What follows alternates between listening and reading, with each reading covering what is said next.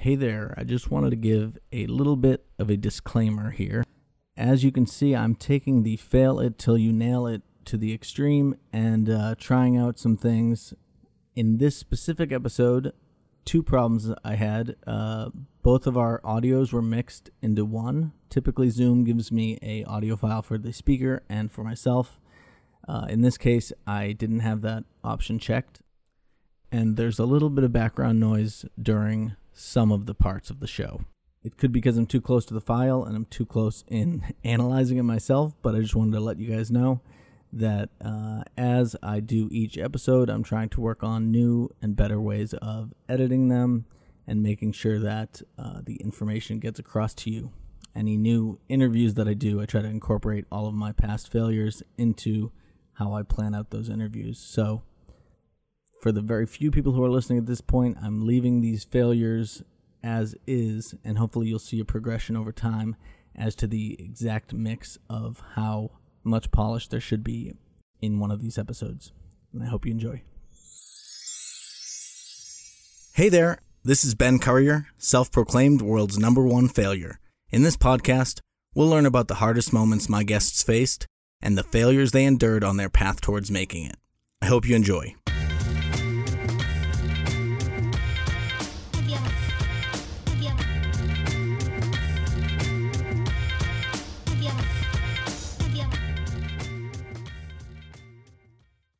Hey there, everybody. This is Ben Currier, and this is this week's episode of the Failure Guy podcast. I'm here with Stephen Ross, who's another Colorado person. Hey there, Stephen. How are you? I'm great, Ben. Glad to have you. And can you just give the listeners a little bit of insight as to how you found me and reached out to me? Well, it's hilarious how I found you. I heard you pose a question on Seth Godin's Akimbo podcast, and you says, "This is Ben from Colorado, and I'm the failure guy." And I said, "Oh, I definitely have to talk to this guy," because I've spent 16 plus years knocking on doors as a real estate agent. I know what it's like to fail every day.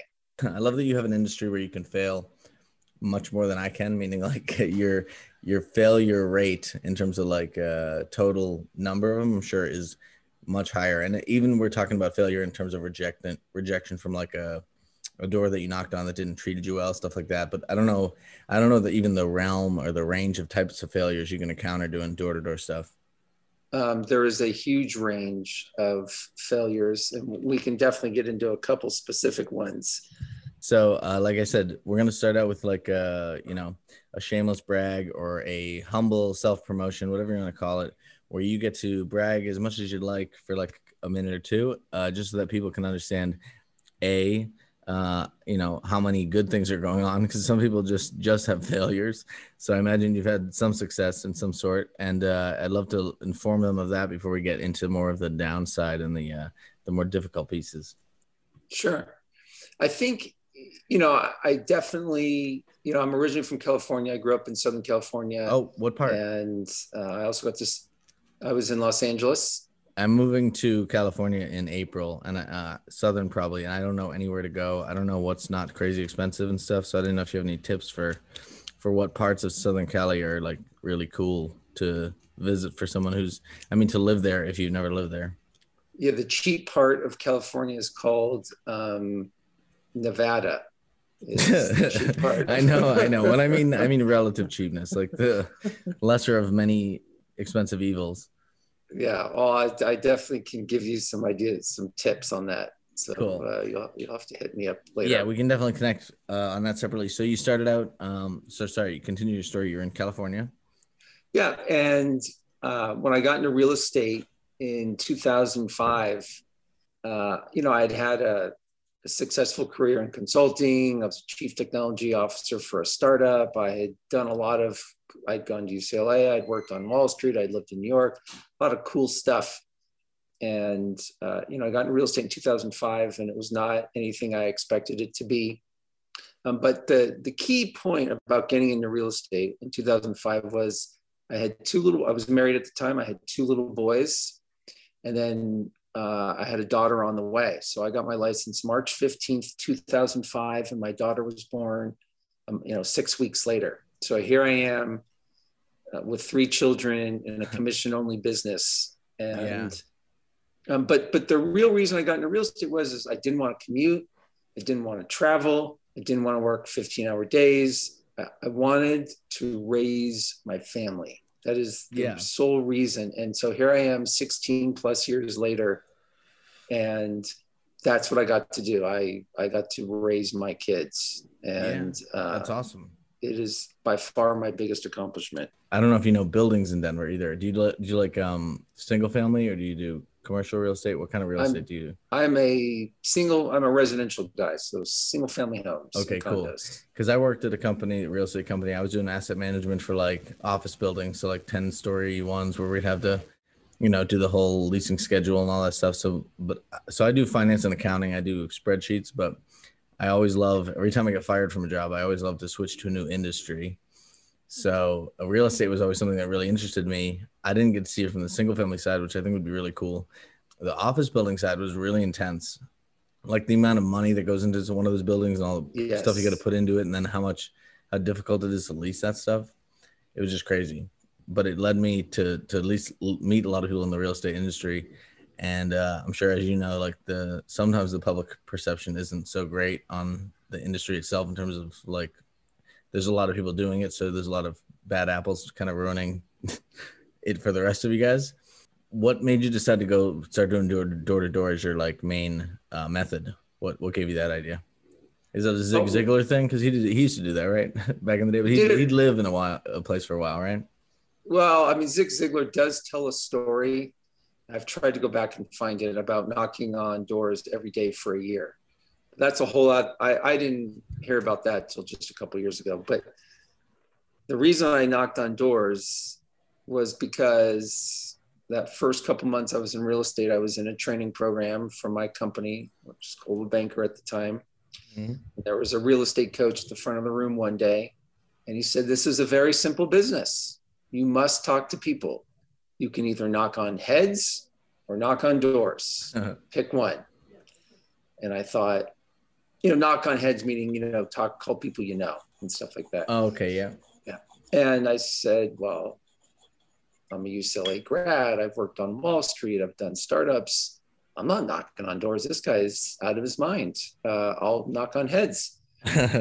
But then what happened was 2 months later, I had nobody to talk. I just didn't have enough people to talk to. And I thought I should try this knocking on door stuff. That is literally how I started knocking on doors. Were you scared at first? Because it seems like it's probably out of your wheelhouse at that point. It was out of my wheelhouse. That is not my thing. And I tell the story in my book. But the very first time I went to go knock on doors and didn't go so well. And I was terrified, and, my heart, that was a long time ago, and I've knocked on so many doors since, but I distinctly remember the feeling of my heart literally popping out of my chest. I was absolutely terrified. Fortunately, the woman answered the door, said no, and then shut the door on me. That's an easier one to take. It was the easier one to take, and I didn't even go to the next door. I went home, and that was it for the day. I'm like, that was terrible. So It didn't start off so good. It's funny because I'm sure most of that was built up in your head, so that her no wasn't even that bad, but like you had made it such a stressful experience for yourself that it probably seemed a lot worse than it was, Well, that's very well said and accurate, because I didn't really know what to expect. I didn't know what the process was. I didn't know anything. Mm-hmm. I will give myself credit for getting out there, and I would give myself credit for going back out there. And those two things are true. Yeah. The great thing is those are available to everybody. You just got to, get over yourself kind of in order to do it. Well, yeah, that you bring up a good point. There is nothing special about me. I'm just an average guy who just did something not even that brilliant, but I just didn't quit. That was really it. Honestly, that's what most of the problems are. I'll give you an example with podcasting. Here, I'll just ask you a question to see what you think. So like the metric that a lot of times they go by is either when you release a new episode of a podcast, how many downloads does that new episode get in the first 7 days or in the first 30 days? That's how they, kind of measure it. So, but take a guess. If you're in the top 50% of podcasts, meaning 50% of podcasts have less than this, how many downloads do you think you'd need on a episode in the first week after launching it, a new episode? 100. You're not too far off. I mean, you're really low, which is great, but it's only 26. Wow. And then to be in the top 1% or something, it's only 3,000, which is not crazy considering how like YouTube views get millions or whatever. I feel like once podcasting catches on, like that's not that bad. What it really tells me is more like there's tons of really bad podcasts. So like to be the top 50% is not that much because the bottom 50% is so bad. And like, it's maybe one episode of some dude who gave up, instantly. Like, I feel like there's a lot of people who go, oh man, I'm going to start a podcast. And then, oh shit, only 20 people listened. I'm all set. Never mind. Right. Because you got to just stick with it for a long time until you can get any kind of audience. But it's just interesting because I didn't know anything about that world. And so trying to figure that out is kind of fun. So meaning like, you're not going to get much in the way of listeners now. I mean, my most recent episode got or let's say the first episode I released ever has 84 total in a few months. But that momentum thing is what really does it. And also like just the fact that so many people drop out because of the low metrics means it's more about staying power and creating stuff, I would not disagree with that one bit. In fact, I would say your success will be determined not even by how good you are. And I'm not making a comment whether you're good or bad. Yeah. If you can make it. So how often are you podcasting? Well, so like, for example, you might have seen I didn't post one in a couple of weeks now. That's because I'm on this weird personal journey road trip thing. That's why I also had to delay this call because I couldn't find any of my stuff in this motel room. But I'm trying to do every Wednesday at 6 a.m. have a new one posted. The most recent one that I didn't post was going to be my first solo one, just me talking to myself. And so that took a lot more mental energy than I thought. So I'm probably going to skip that and post regular ones because I probably have like 5 or 6 interviews already done that just need to be posted. It's way easier to make an episode. Like right now, we're making an episode. Once you hang up, you're done. You don't have to do anything else. For me, right. I got to go edit it and publish it and put it on social media and all this other stuff. So it's more like I just get delayed because of that whole piece. I already have plenty of content, So, right. So I would assert that if you posted 40 podcasts, 40 episodes this year, it would train, and you did not miss, right? You set your schedule and you got to 40, even if you didn't do them all on time, but you got to 40. I would assert that would be way more impactful in your overall success than any skills you learned along the way. Oh yeah. And also I do get a lot of skills from it, but you like Seth Godin, right? Because that's how we met, of course. Yep. Back in the day, let's say years ago, he said that if any episode, he'll do any podcast as long as you have 100 episodes, is what he said. Because then he knows you're not messing around and you're actually like in it for the long haul.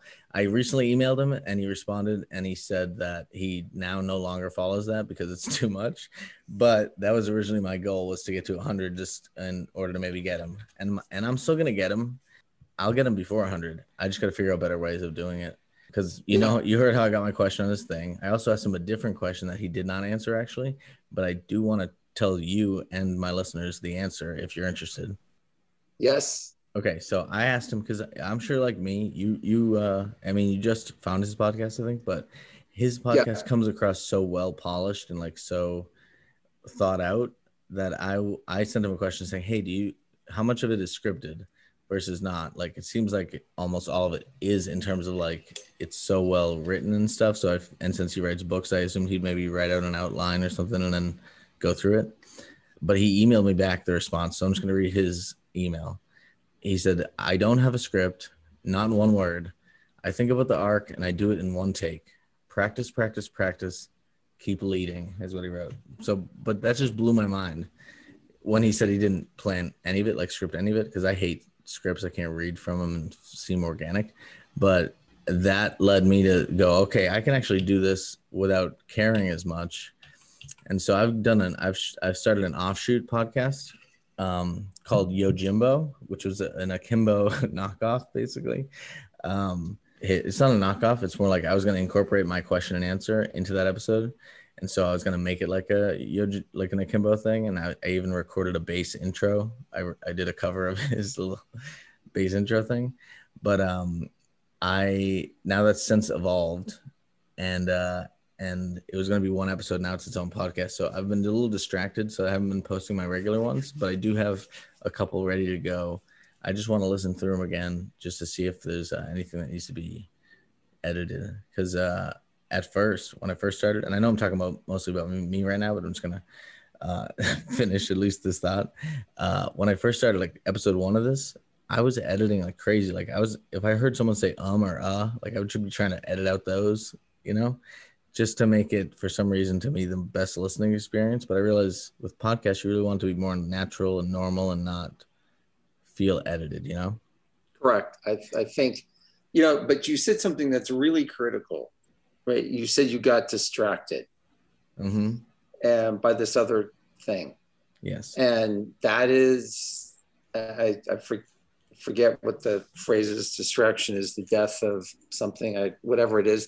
Distraction is innovation. I think maybe. Whatever it is, I would assert that distraction is the devil, because there's always something newer, better, flashier, shiny. Yeah. And real estate agents are notorious for this. I can say that because I've been one of them for 16 years. Yeah. But it's not unique to real estate agents. There's a million other things I could have done besides knock on doors. That is the only thing I've done for 16 years, because that is the only thing that needed to get done.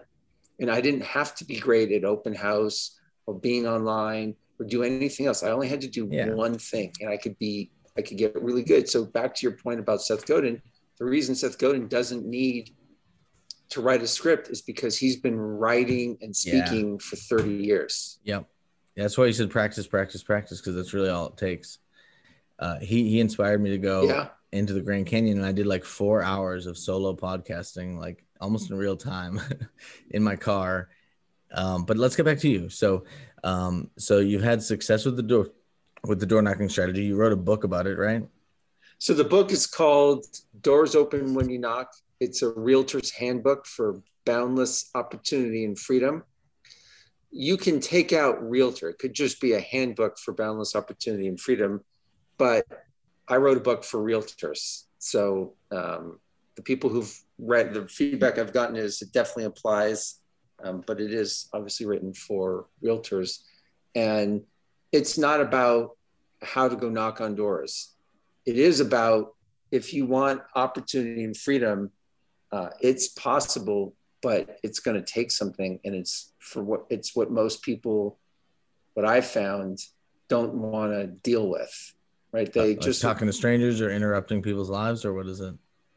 No, it really has nothing to do with the doors. What people don't want, what people get caught up in, is what we're just talking about. They just can't commit to something for more than 3 minutes. Yeah. Or the first sign of failure, they're out, kind of thing. It could be that. It could be, what happens if you knock on doors for 3 months and nothing happens? What if you work out for 3 months and you don't lose the weight you thought you'd lose, or you don't have the abs you thought you'd have? People get focused on the result and not the process. Mm-hmm. Yeah. So this is what I found is to be helpful, is that like I said with the podcast, my goal wasn't to reach X number of people or whatever. It was just to make 100 episodes, And so like, if for your example, if the goal is, instead of making a sale or whatever, but knocking on 100 doors, the sale will come from that. But if you make the goal a task that you can do, and 100 doors isn't impossible to complete. So like, setting goals that you can complete that will eventually result in that thing, but isn't necessarily tied to the results of it, I found is always helpful. Yeah, you can make 100 podcast episodes. You can't control how many people download it. Yes. You can control how interesting it is to an extent. And like Seth says, good ideas spread. So like if you have good content, hopefully you can control it in the sense that you can create something worth sharing. Right. But the more you do it, the better you get. So that goes back to what I was saying earlier. I mean, I'll stand by this to the day I die. The more you do it, if you're committed to getting to 100 episodes, even if you suck the entire time, who you'll be at the end will be something unrecognizable to who you were at the beginning, just from the simple fact that you finished. Yeah.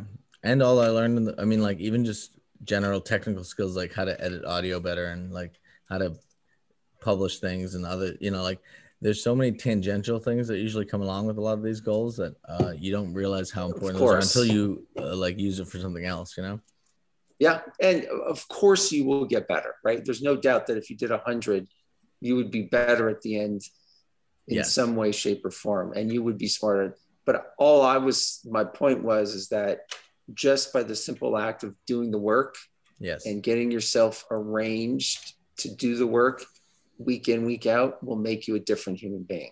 And that's where the opportunity and freedom comes. Exactly. I think there's a lot of musicians that I've heard of that just say, write for the trash can, like write 100 songs. You'll get a full album out of that, if you just do it enough, because you'll get better at it. And also, you're just bound to have good things out of that. Because I've said this on the podcast before, but like human beings are much better at criticizing and critiquing and improving on things than they are creating it from scratch. So a lot of times you just got to create anything from scratch, and then your human brain will start criticizing and critiquing and making it better. But until you have like a thing made to critique, it's harder to do that. So a lot of times it's just like create anything and then refine from there. There you go. 100%. So what are you doing these days? Are you still knocking on doors, or what? I bet COVID makes it a little harder.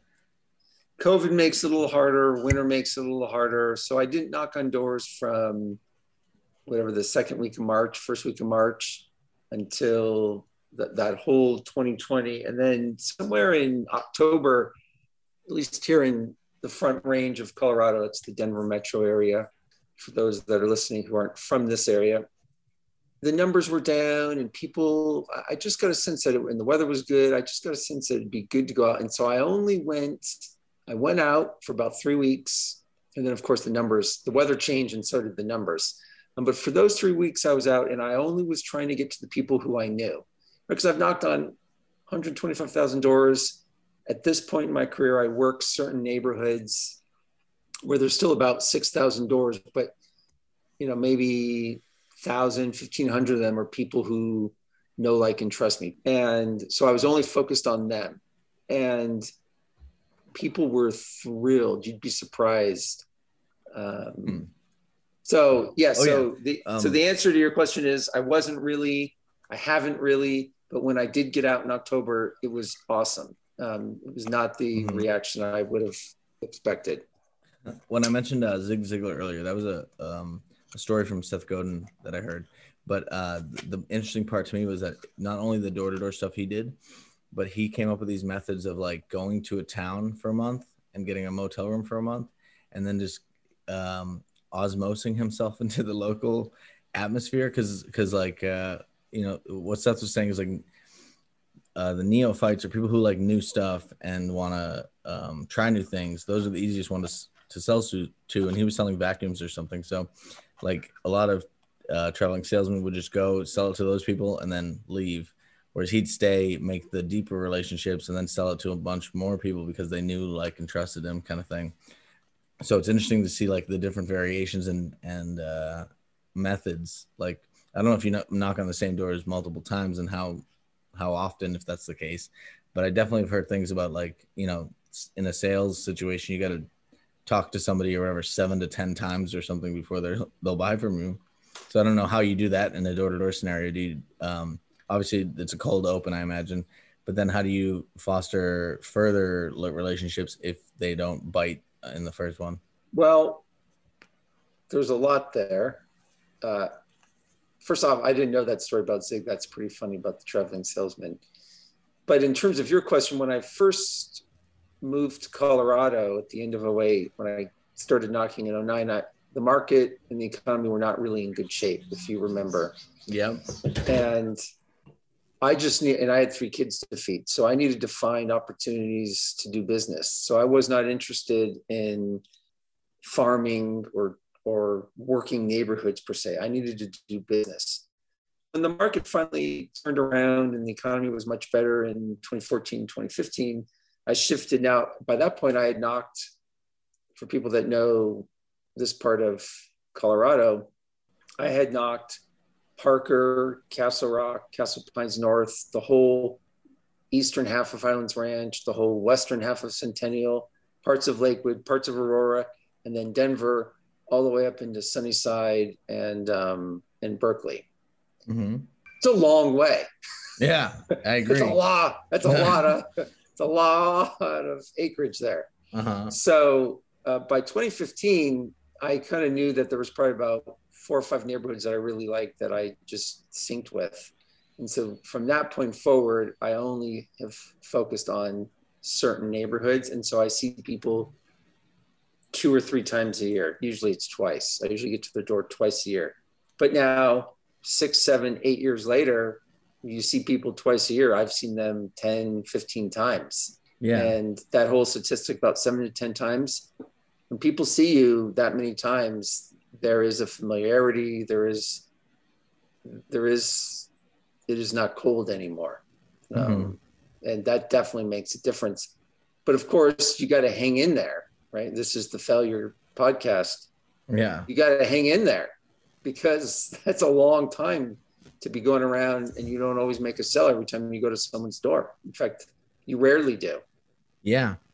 So what got you okay with the rejection? I mean, so also, can you explain the Jai piece to the listeners? So like, because I will then, once you explain who he is, I can relate my inception story basically, but I don't think I've told that on the podcast.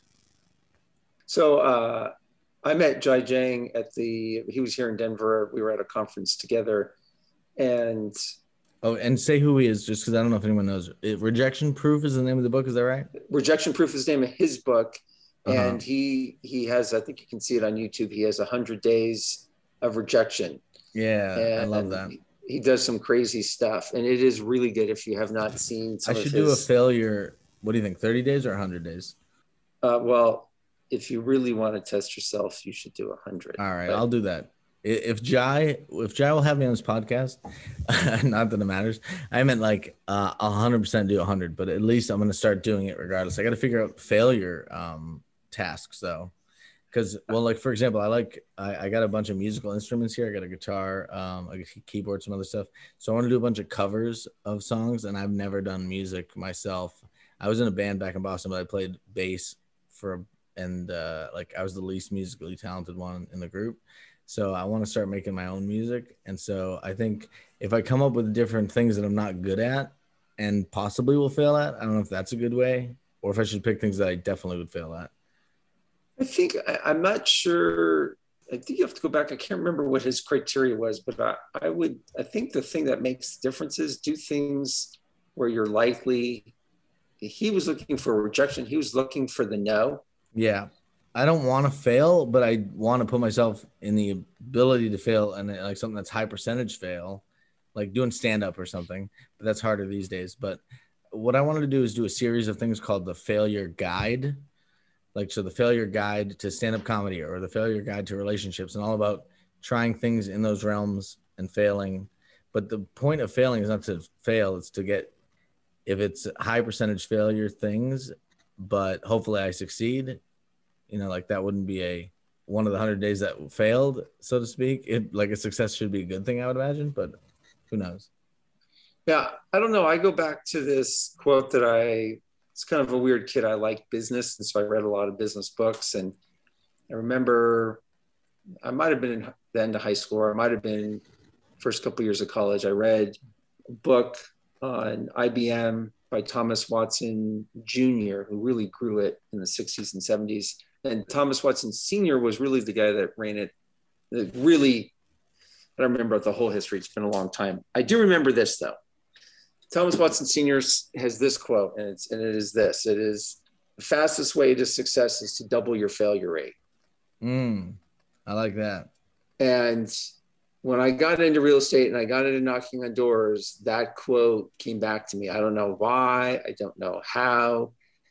And which meant I didn't have to be worried about succeeding at any given door. Now, I did turn that around after I got going. I did create a way to win at every door. Yeah. But not how most people would think.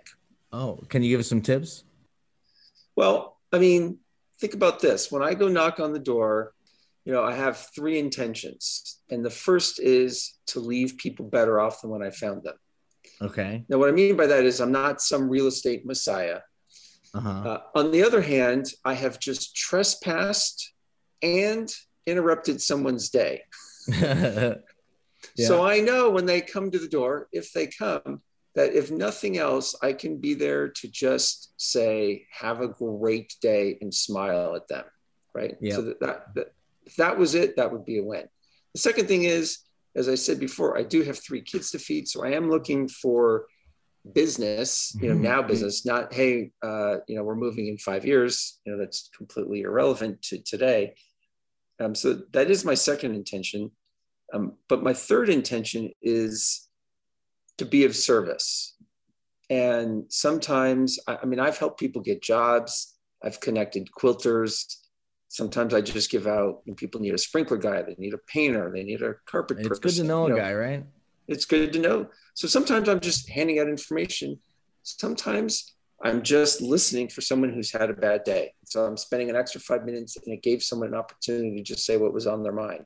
Now, is that really why I'm going to the door? Not necessarily, but my intention is to be of service. And if I could spend 5 minutes to make a difference for that person, that happens. Yeah, and it can only help. And maybe if they ever need somebody or know somebody who needs somebody, they might use you because you gave them those 5 minutes of totally unrelated stuff.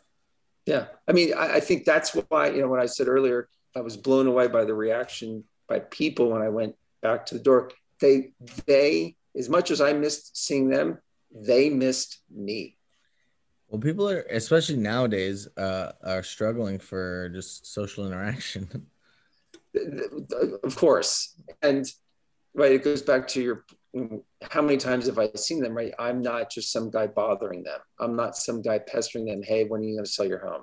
Yeah, because I have, me personally, have a really high, my shields go up whenever I'm trying to get sold to, especially because me and my ex had a house and we had a no soliciting sign on the door. So if someone came to the door soliciting, I was like already upset because there's a sign, So, and that's also why I have trouble selling my own products, because I just hate feeling salesy, Yeah. And so instead I got to do what you're saying, like earn their trust or whatever. And then this author, Phil M. Jones, said this really great quote, and I'd recommend him if you like getting into sales stuff. But he said that sales isn't, trying to push something on somebody, but it's earning the right to make a recommendation.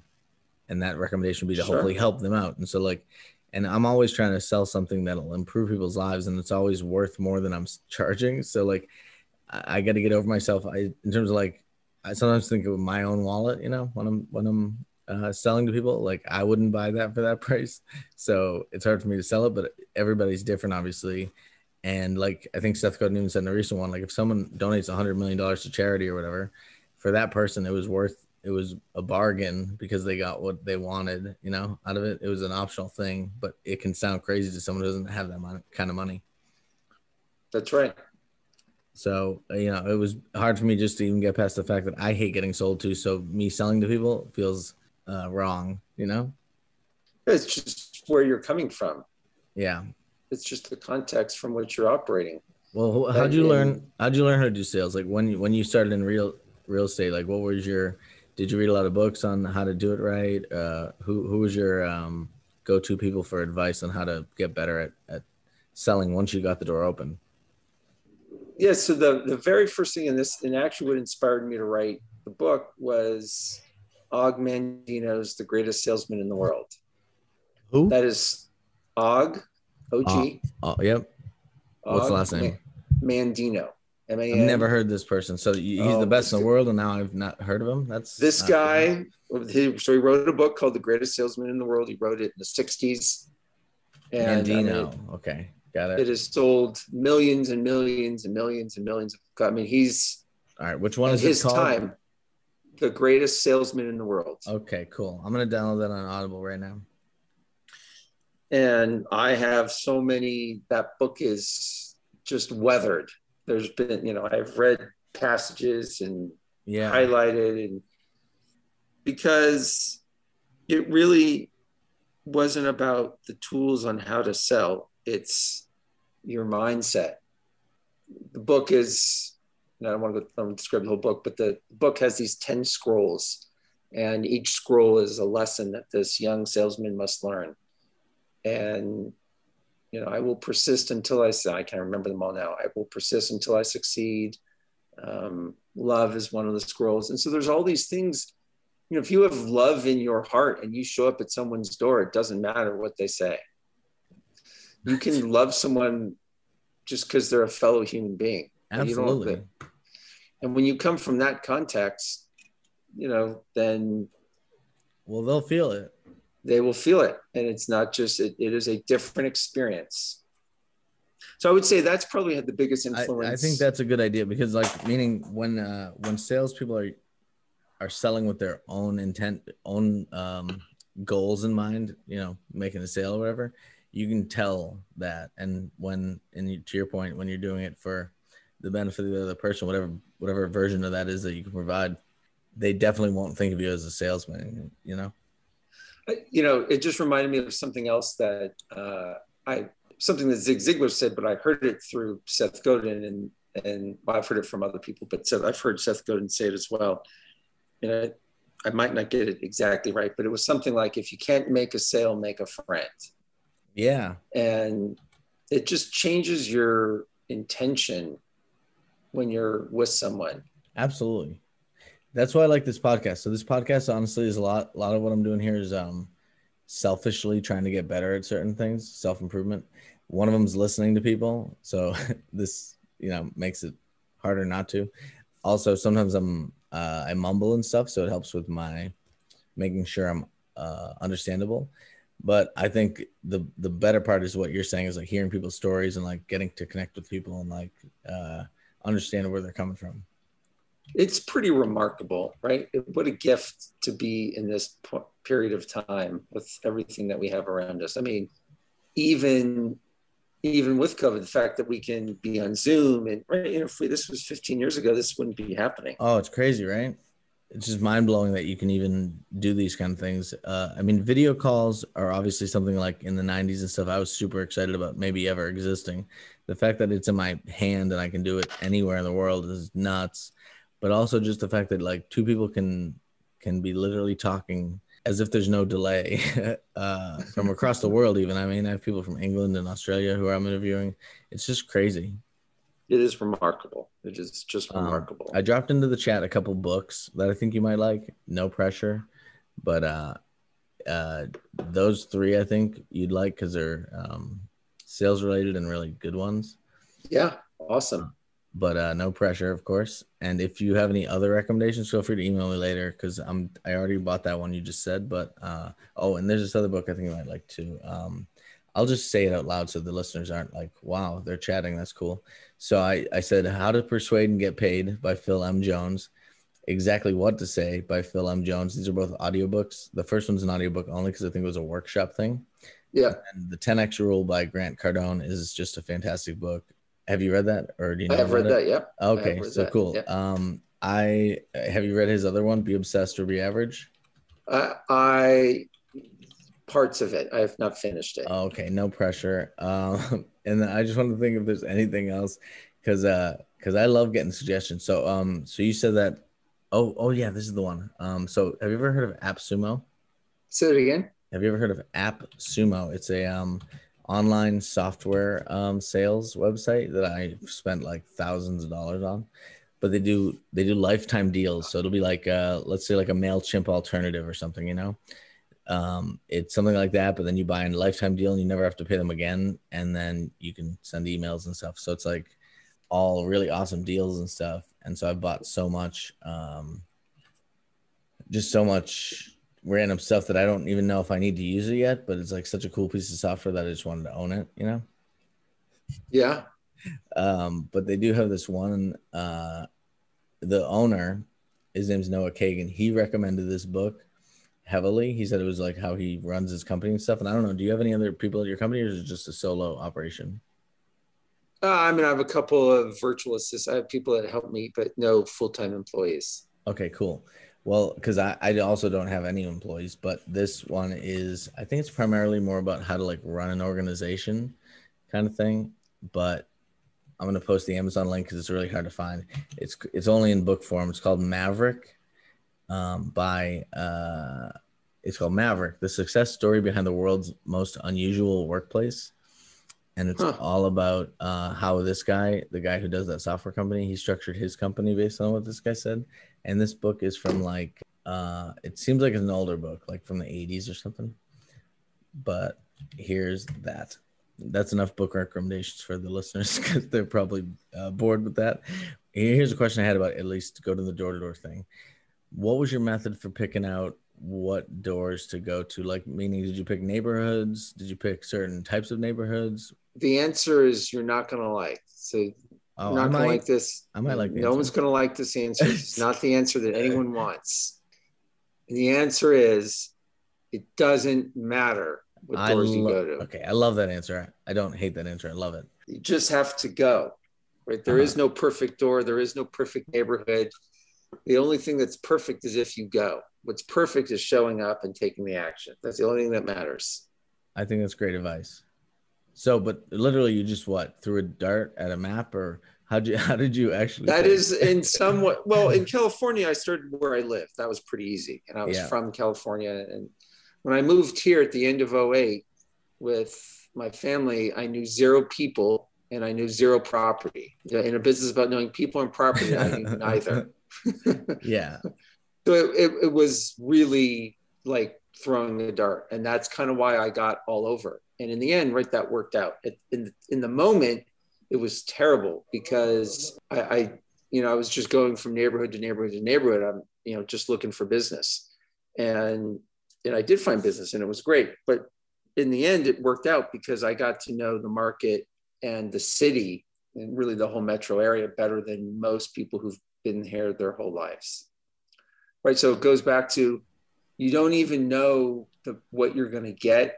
You can't even see, right? You can't even see all that is possible when you start. And I had no idea when I was starting that was going to be a benefit. Yeah. It's interesting because now I've been doing a lot of embracing like the randomness of life. And so, like I said, I was in this, so I just did this road trip where I went to, I left Colorado, I went to Las Vegas, then to California, near LA-ish, then down to Arizona to the Grand Canyon, which is where I recorded some of that podcast stuff. Then I was going to go to Indiana, but I basically got to Salina, Kansas, and that trip got canceled. So I said, screw it. I'm just going to get a motel room for a week here. I didn't realize it was A, in the middle of absolutely nowhere, and B, there's not a whole lot to do, but it's been nice because I don't know if you ever heard the book Deep Work by Cal Newport. Yeah, I have that book. It's a great one. And so I figured this would be a good chance to have, because the internet here isn't even that great. So I'm surprised that we're doing okay with our thing here, but like it gives me a lot of time where I don't have a lot of distractions to just get into some of that deep work mode and figure out, some next steps. Yeah. But let's go more to the typical questions because I realize I'm mostly asking for your advice right now. So have you heard any of the podcasts in terms of later on, there's this thing called the Get Out of Fail Free card? I did not hear it. Well, hey, you're lucky because at being a guest, you get a Get Out of Fail Free card, which is similar to the Get Out of Jail Free card in Monopoly. But instead, what you get to do is take this card and use it for an activity, a hobby, an interest. Like I mentioned a little bit earlier, I'd love to do stand-up if it wasn't such a crazy thing where you fail a lot. But this Get Out of Fail Free card means you're not going to fail in whatever it is. So if it's painting, acting, whatever, is there something you would pursue if it wasn't for the fact that you think you suck at it, or that the failure part is too much of it that you wouldn't do it? Oh, 100%. Yeah, 100%. This is a softball question for me. the thing for me would be to dance, right? If I could dance Oh, you like can. Justin Timberlake You can or learn. Usher, yeah, but I don't have that kind of rhythm. I don't, and I'm I not think you could learn. 20. Well, I mean, my point is like whenever I've done this and I thought about it, I'm like, I could do stand up. I could do any of these things. Like some things I can't do. Working out really sucks for me, so I couldn't be a bodybuilder or something. But like I think you could do what you just said. I think it's not outside of the realm. I want to learn how to sing. I can't sing at all, but I think that's learnable, you know. Okay, there you go. But what is it that has stopped you from doing that, you think? I almost signed up for a class. It's funny that you say that. Last year, right before COVID hit, I said, I'm going to learn how to dance, like hip hop kind of dance. Okay. And then COVID happened, and I had no interest of doing it like by myself in my house. Yeah. But now that things are opening back up, it is something I'm still playing with. I also still want You to get should my do pilot's swing license. dancing. That's always cool. Yeah, I want to Looking. learn how to. I want to learn how to hip hop. I want to learn Okay. to be hip. To go to the club And to and hop. just There you drop it go. like it's hot. There you go. That's it.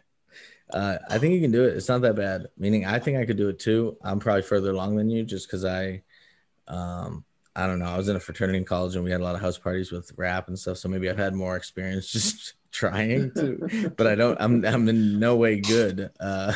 So meaning, I'd love to dance. I'd love to learn swing dancing probably, but that dancing does kind of scare me in terms of like I feel judged. Anything where you feel judged all the time. That's why stand up's so hard, because like literally you're judged every 20 seconds, and if people aren't laughing, you're like you know you're judged poorly. Yeah. So like the things that have less of a like I'd be more comfortable doing in my home, like you said, just to get better and then bring it out to the world, you know. Yeah. Yeah. Totally. But is there any other ones too? So if it wasn't dancing, what would be the secondary one? Is there another creative outlet you've like you'd play music or anything? I am terrible at all those things. My brother, we're the exact opposites, and he's a drummer and musician and artist. And Yeah, because I'm trying to get better. I want to make so you're talking about like dancing to rap music and stuff. I want to yeah, make beats for rap music because my friend can rap. I just want to figure out how to make the beats. And I have all the equipment. I just don't know the process. But that's my whole thing is like fail. So I can't do the fake it till you make it. I can't fake things. It has to be authentic. But I can do the fail it till you nail it, because that's the only way I get good at things. Like I'm not good at almost anything, but I've done a lot of failing so much that I am good at those things now. You know, like I've done a lot of oil paintings and stuff and all sorts of random things that I never thought I could do. And the result blew my mind. But until I realized, like, just go for it. And who cares if you do or don't succeed, just try it out, you know? absolutely. So what is the next big failure? Meaning, the next thing you're gonna take on that you're not so sure of how it's gonna work. Like, are you gonna start going to, let's say, car to car? You know, you'll try to sell to people in their cars. I don't know. I don't know what the next frontier would be.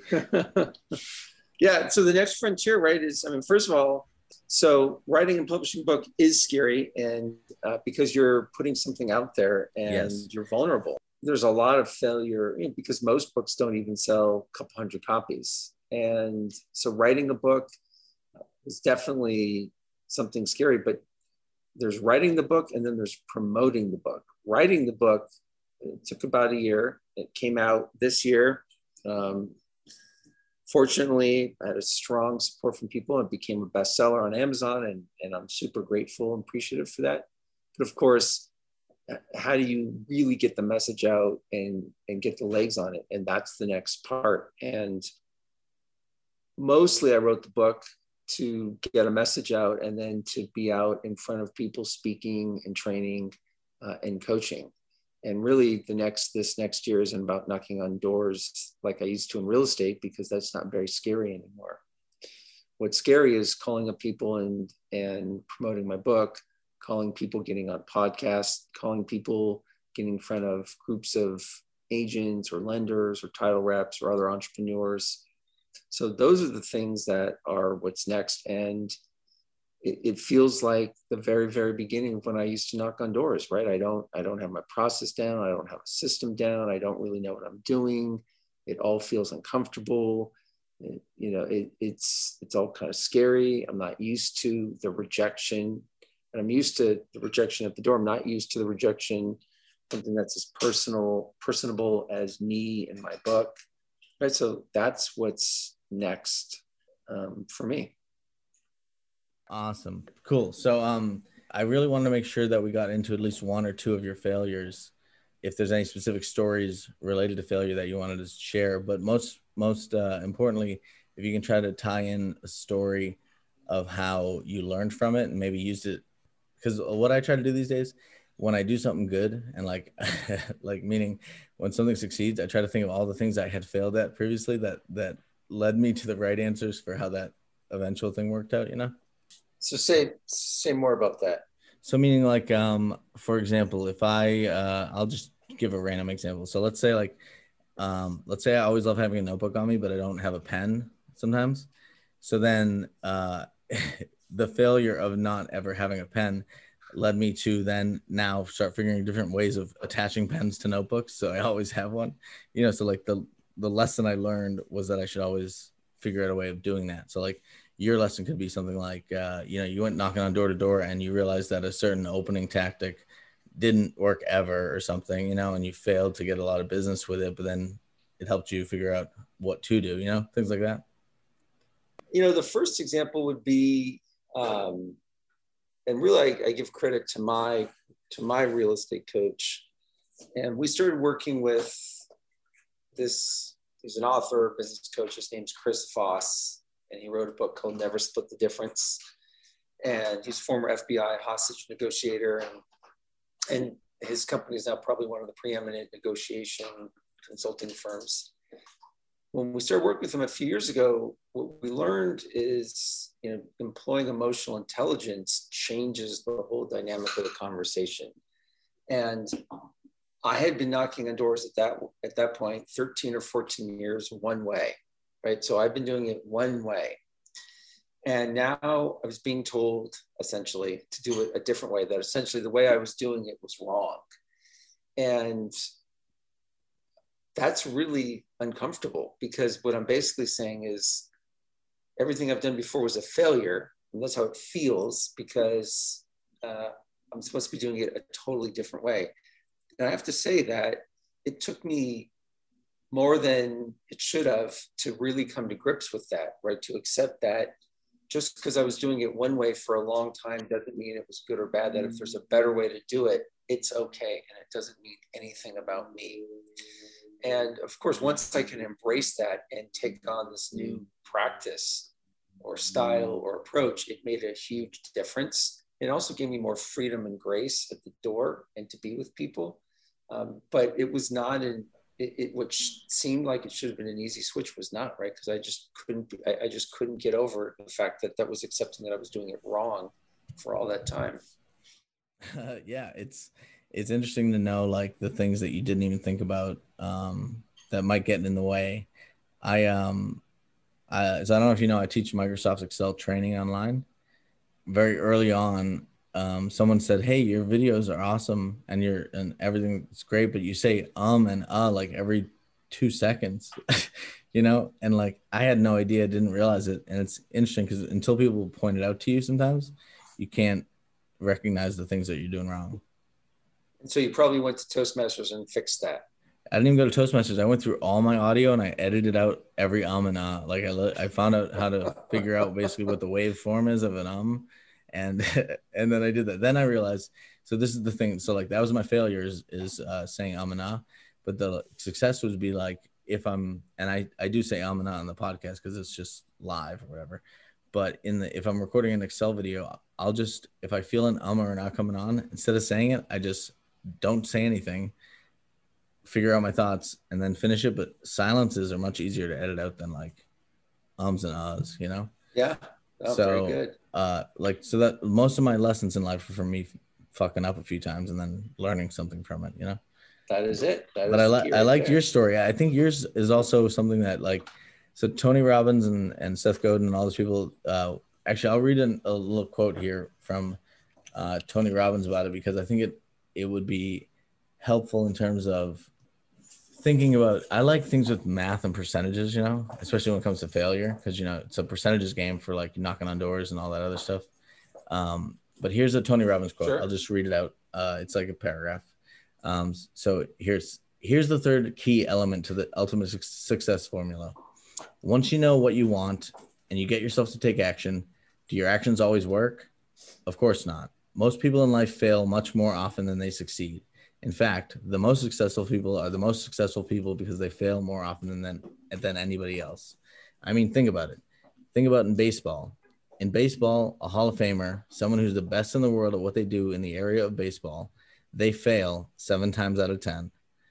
How'd you like to have a life like that? Bottom line is, to get into the Hall of Fame, they only succeed about 30% of the time.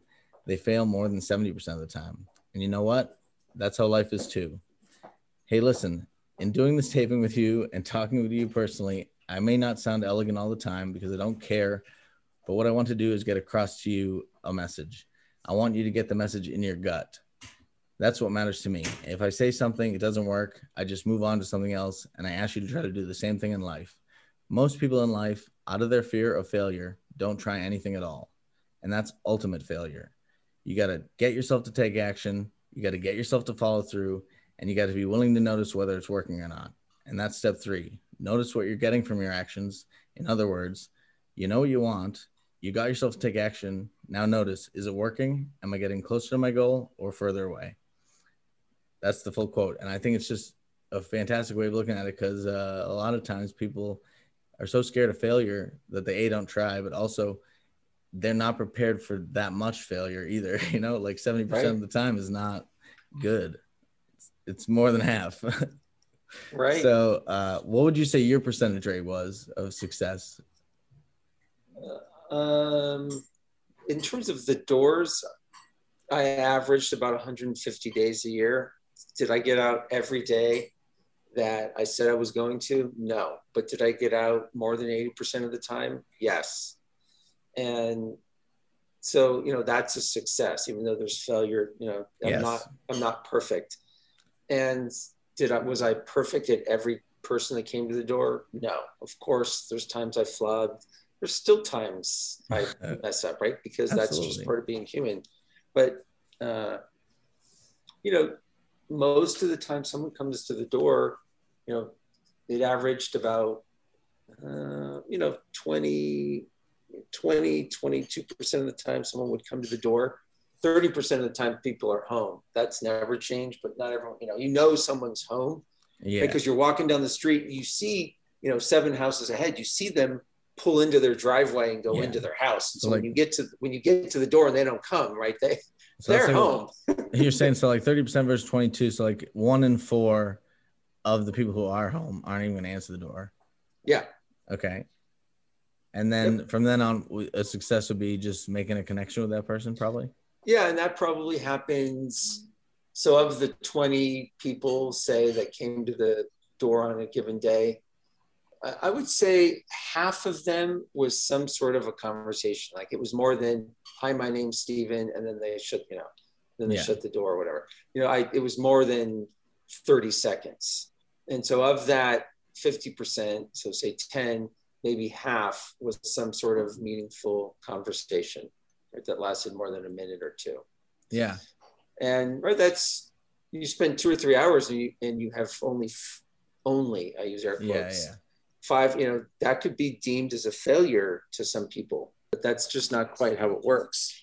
Action's what does it. It's not all about the result, or try to make it not about the result. Because I have a problem with expectations. And so I love trying to set low expectations in my mind. There's a saying, expectation is when you have an unfulfilled expectation is a guaranteed way to be upset. Yeah. And you get happier the lower that expectation was. Like the surprise of the result is way better based on how the disparity between the expectation and what you felt, or like what you would feel. Yeah, exactly. And so we're basically almost out of time. Do you want to make sure you can point our listeners to anywhere specifically to find you these days? What's the best place to go?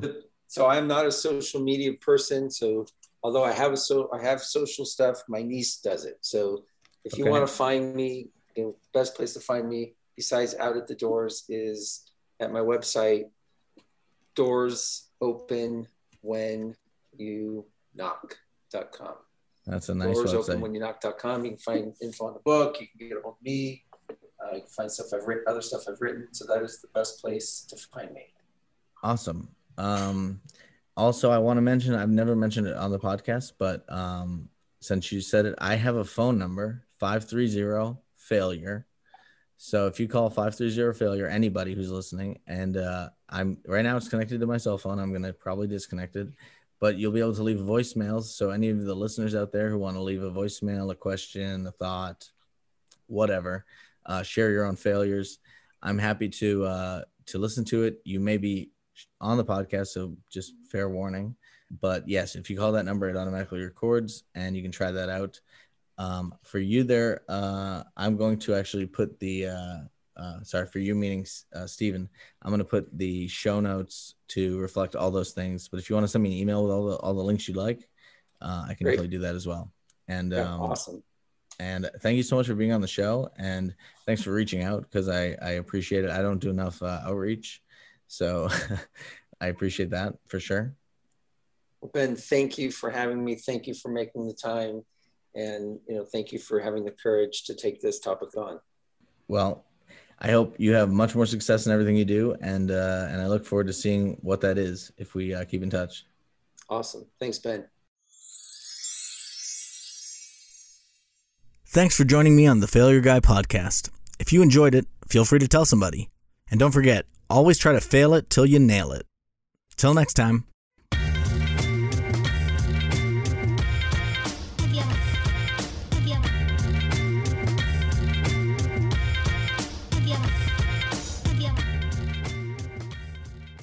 As sort of a little Easter egg to anybody else who's left after the bumper at the end, if you want to send me any direct mail, it's ben@pod.fail. Again, that's ben@pod.fail. Please let me know how you're liking or not liking the podcast so far. If you have any suggestions or just any feedback, would be fantastic. Thank you.